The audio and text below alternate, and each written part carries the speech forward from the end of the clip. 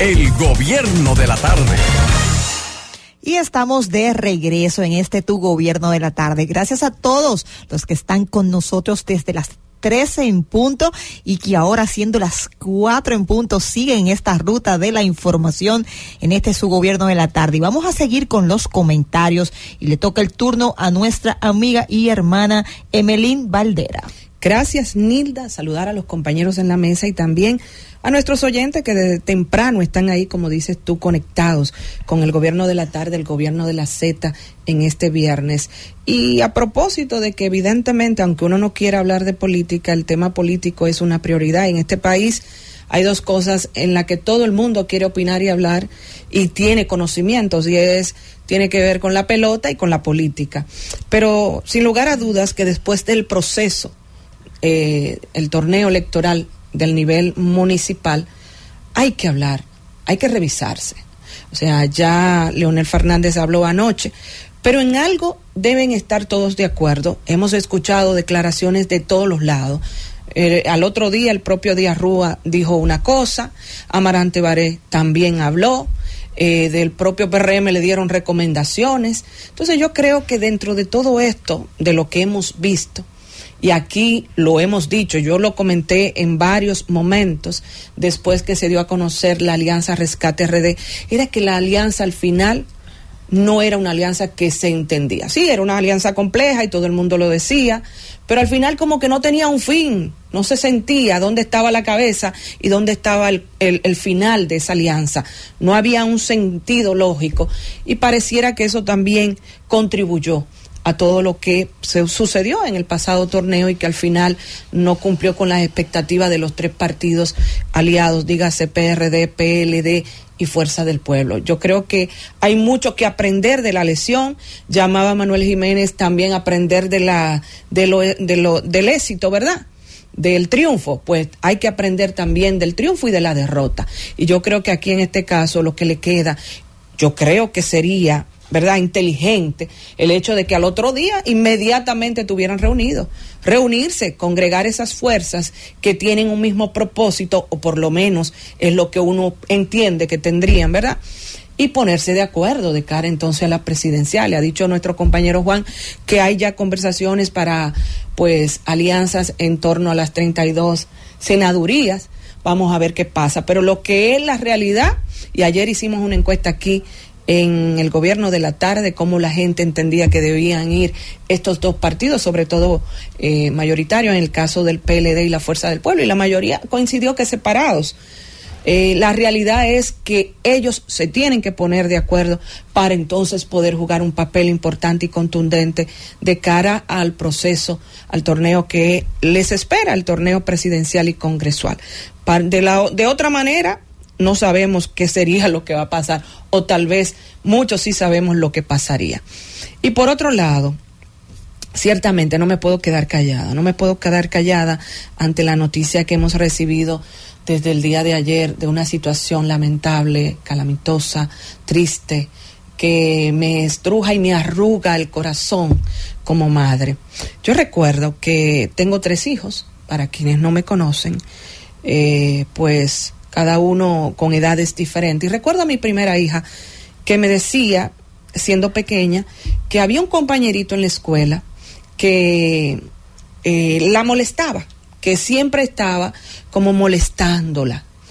Y yo, me lo dijo 2 veces, y yo de repente digo, bueno, eso es cosa de muchacho, no creo que llegue a mayores. Pero ya me lo dijo la 3ª vez, porque incluso le dije, acércate a tu profesor, notifícalo, o habla con el mismo compañerito a ver qué pudiera pasar.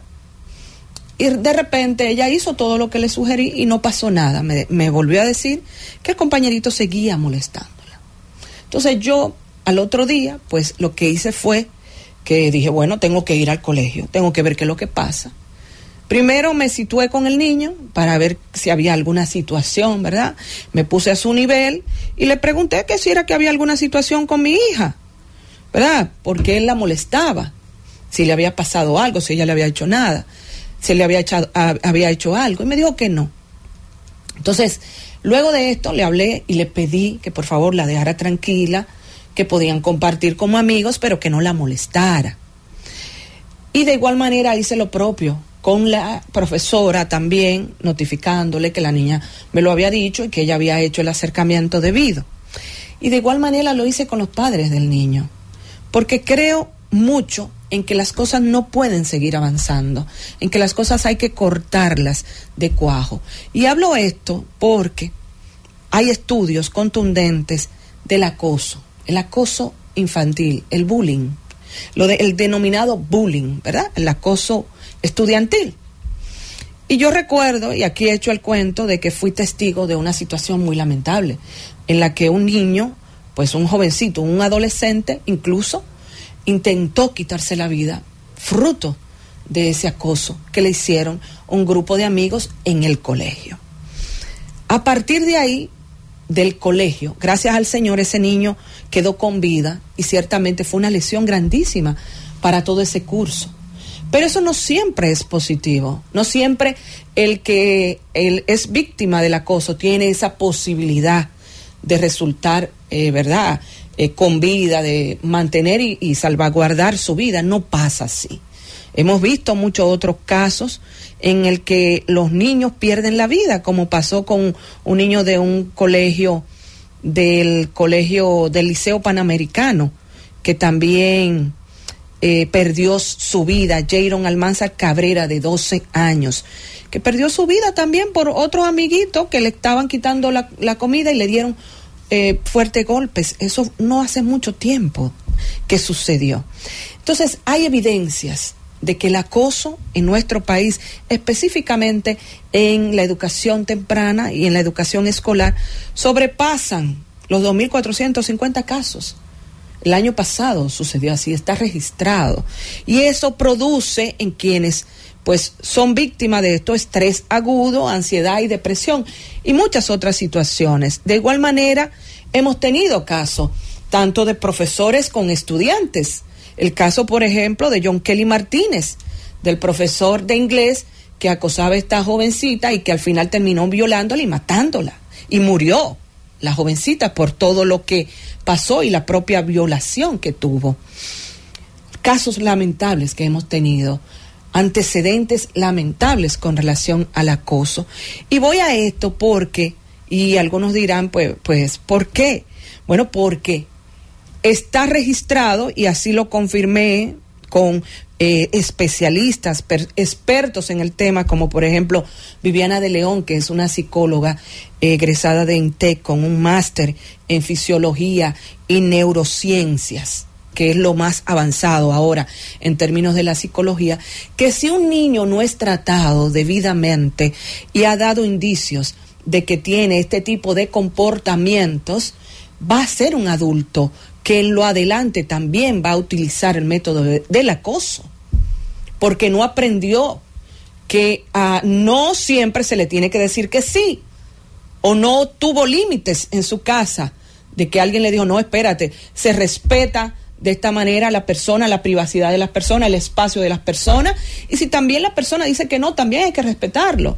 Esos ciudadanos, por lo general, esos niños, por lo general, no han tenido esa educación, esa formación en su hogar de establecer límites. Entonces, ¿qué pasa? ¿Y qué me decía la psicóloga Viviana de León, que tiene una formación importantísima en este tema? Bueno, que si eso no se corrige en edad temprana, son los adultos que en el día de mañana también se convierten en acosadores.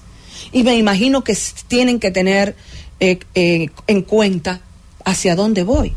Bueno, hacia dónde voy es hacia el caso lamentable de Paula Santana, ¿sí? La jovencita de 23 años que perdió su vida, bueno, de Santo Domingo Este, ¿verdad?, del municipio, que perdió su vida. Bueno, se habla de que fue violada, de que fue maltratada, que sufrió un sinnúmero de maltratos antes de terminar con su vida, ¿verdad?, que la persona le quitó la vida, hizo de todo con ella. Entonces, hablo de este caso porque me ha llenado el corazón de mucha tristeza. Yo veía a la madre hablando al respecto, y en el día de hoy que fue entrevistada por los medios, no le salían las palabras. ¿Y cómo le van a salir las palabras? Es un hecho atroz. Es una situación lamentable, una calamitosa, una cosa que de verdad nadie se lo espera. Es como, yo me puse en su lugar, mi hija que también trabaja, mi hija mayor. Imagínese usted que fuera su hija también. Pero entonces pasa algo. Hemos normalizado el acoso. Y eso lo dice un estudio también que se hizo el año pasado. Y sobre eso ha escrito un medio también importante de nuestro país, en el caso del periódico Diario Libre. Hemos normalizado el acoso. Para mucha gente de la sociedad eso es normal, eso no hay problema.